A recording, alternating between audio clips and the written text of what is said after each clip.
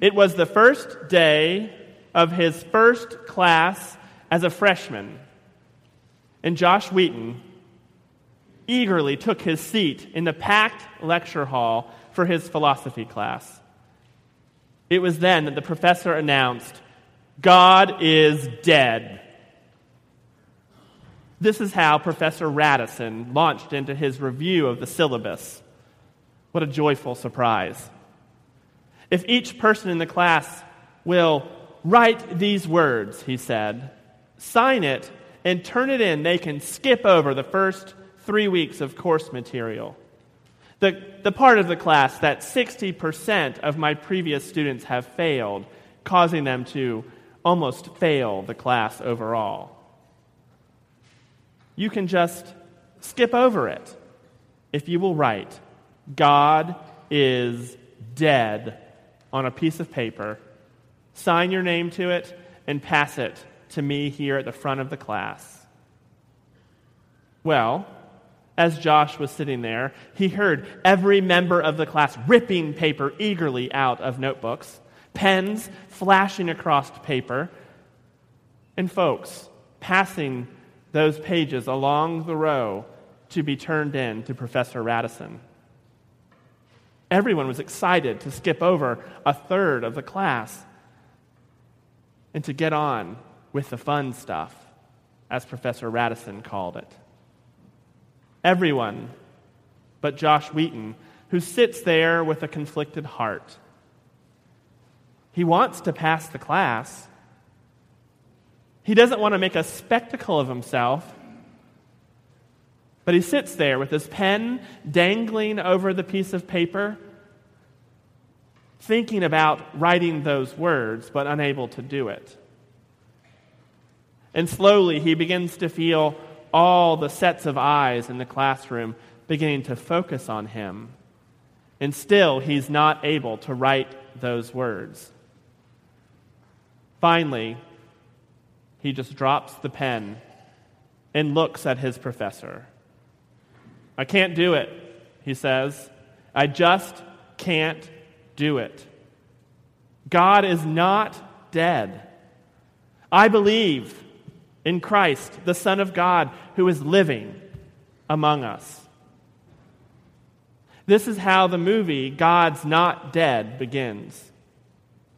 Throughout the movie, we watch as this freshman in college, Josh Wheaton, stands before a class of his peers to defend his faith, to make a case that God is not dead, while the critical eye and ear of his brilliant professor picks holes in each and every argument that he makes.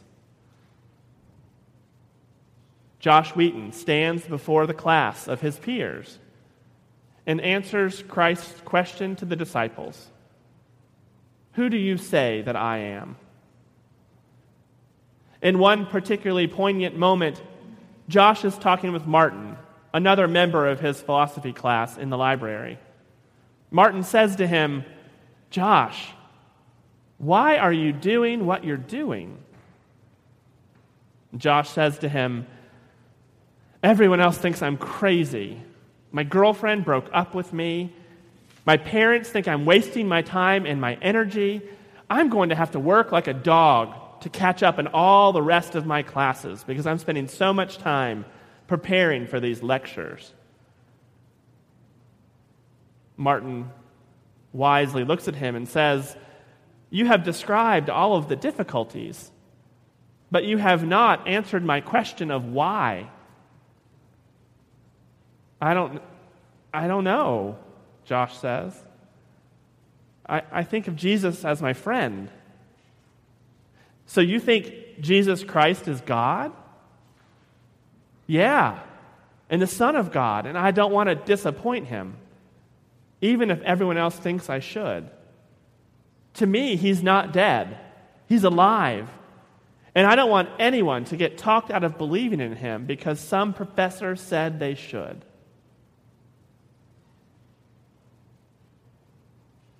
Now, most of us will not be required to stand up the way Josh Wheaton does in this movie.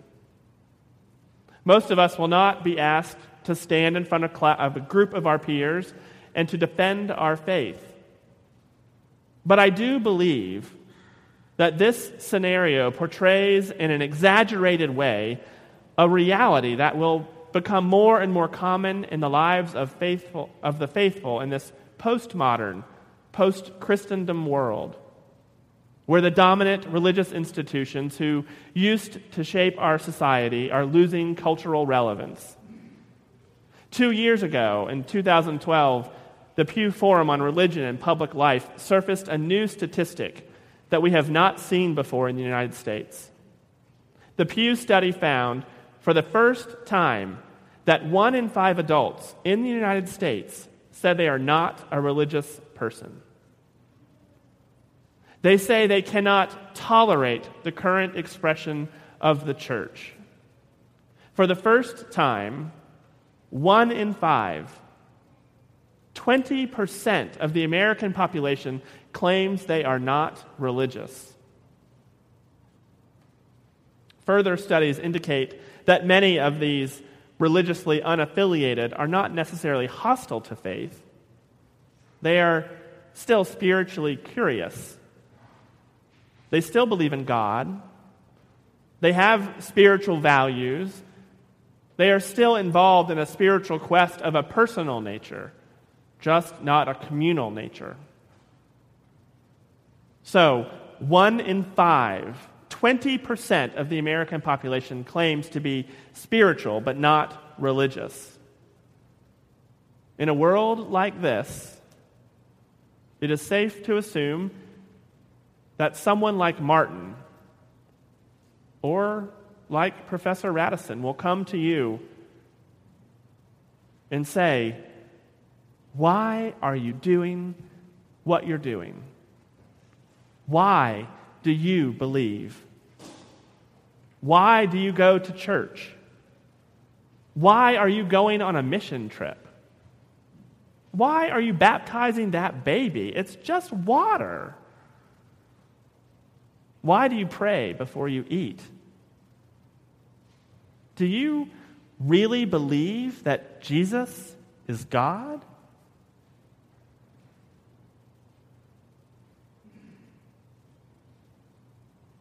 Jesus was no stranger to questions from the spiritually curious.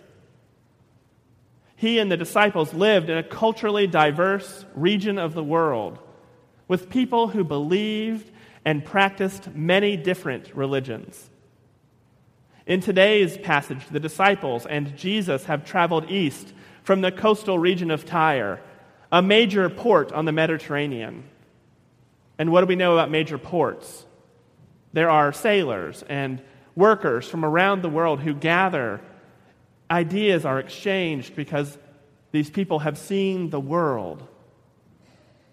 So Jesus and his disciples leave that major port to travel east to a smaller, quieter town called Caesarea Philippi, which was a Gentile frontier town located in the northern part of Israel.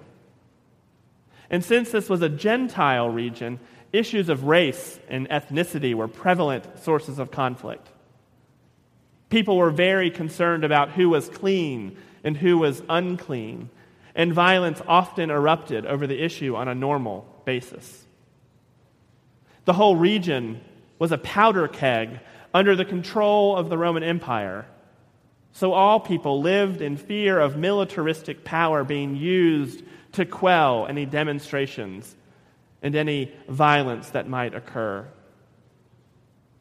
On top of all of that, Caesarea Philippi was the home to a shrine to Pan, who, as my kids will tell you, was the Greek and Roman god of nature. So there were lots of tourists that flowed into this region to visit this shrine. It is into this complex, multicultural context that Jesus comes, trailing after him miracles like a string off a kite, the calming of the stormy seas, the feeding of the 4,000, the curing of a Canaanite woman's daughter. Jesus has done amazing things in the sight of many people. But now, in a town full of the spiritually curious, Jesus wants to test his disciples. Who do people say that the Son of Man is? Jesus asks them. Oh, that's an easy one. The disciples all shoot their hands into the air.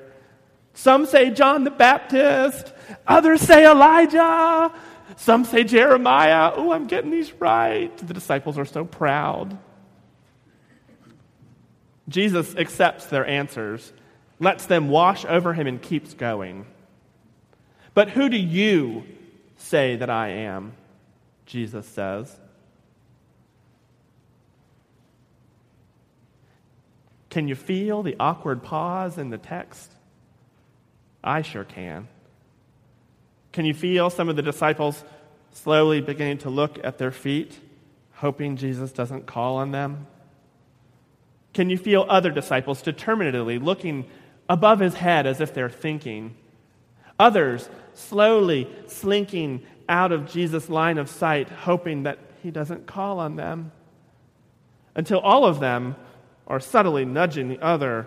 Answer, before I have to. Say something.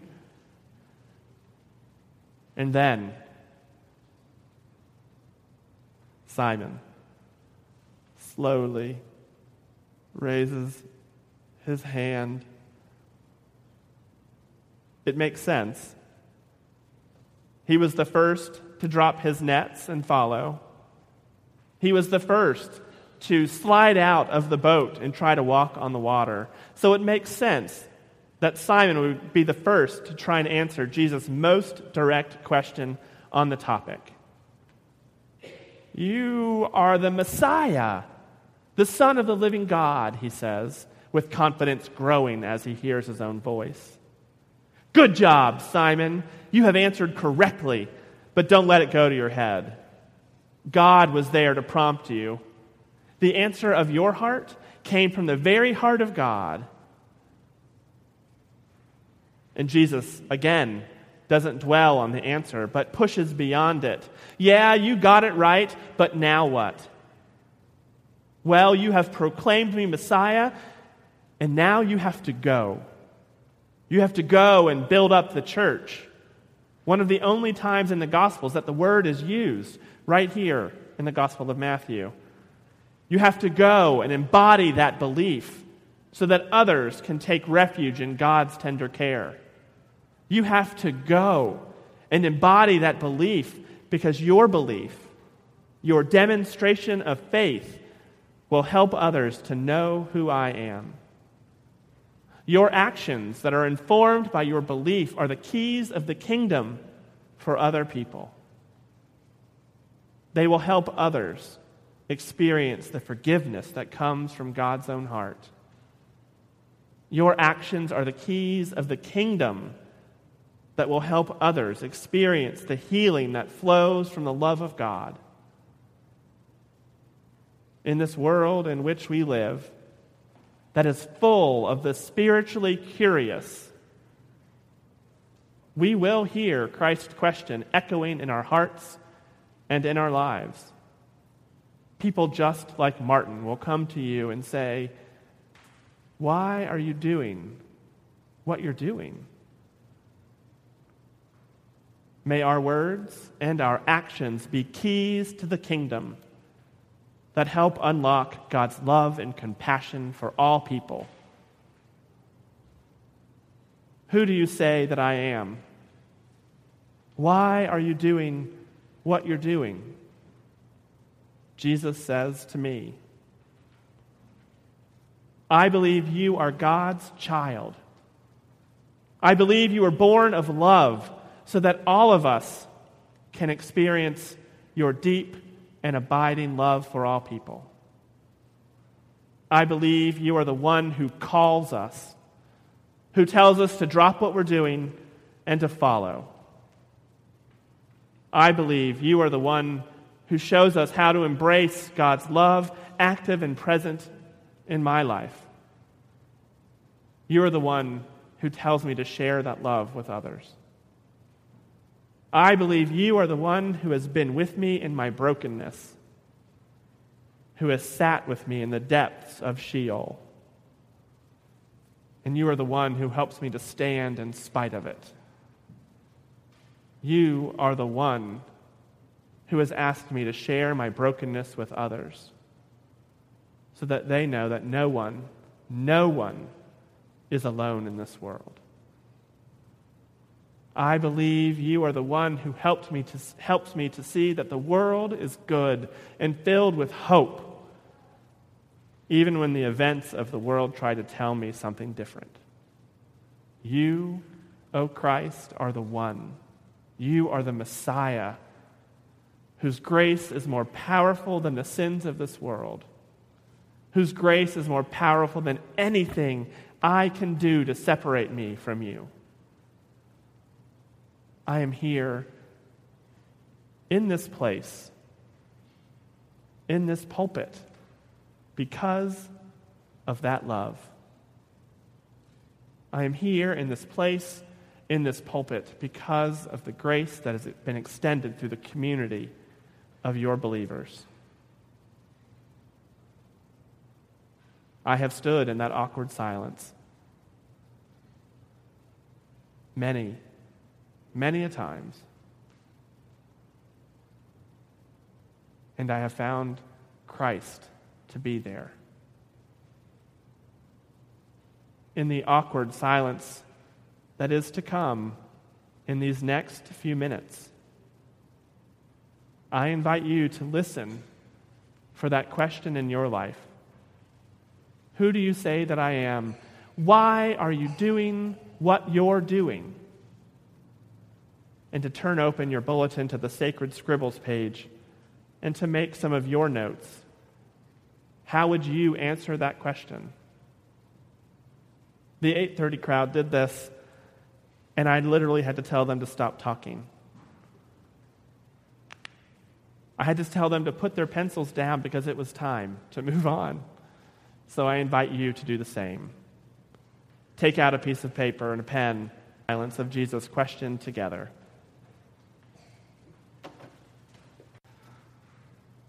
So, Josh Wheaton had to do it. Simon Peter had to do it. Who do you say that I am? Why do you do what you do? Know that Christ accepts us just the way we are. Beautiful answers, fumbling answers, it doesn't matter. Let us turn to one another and share our experience of faith.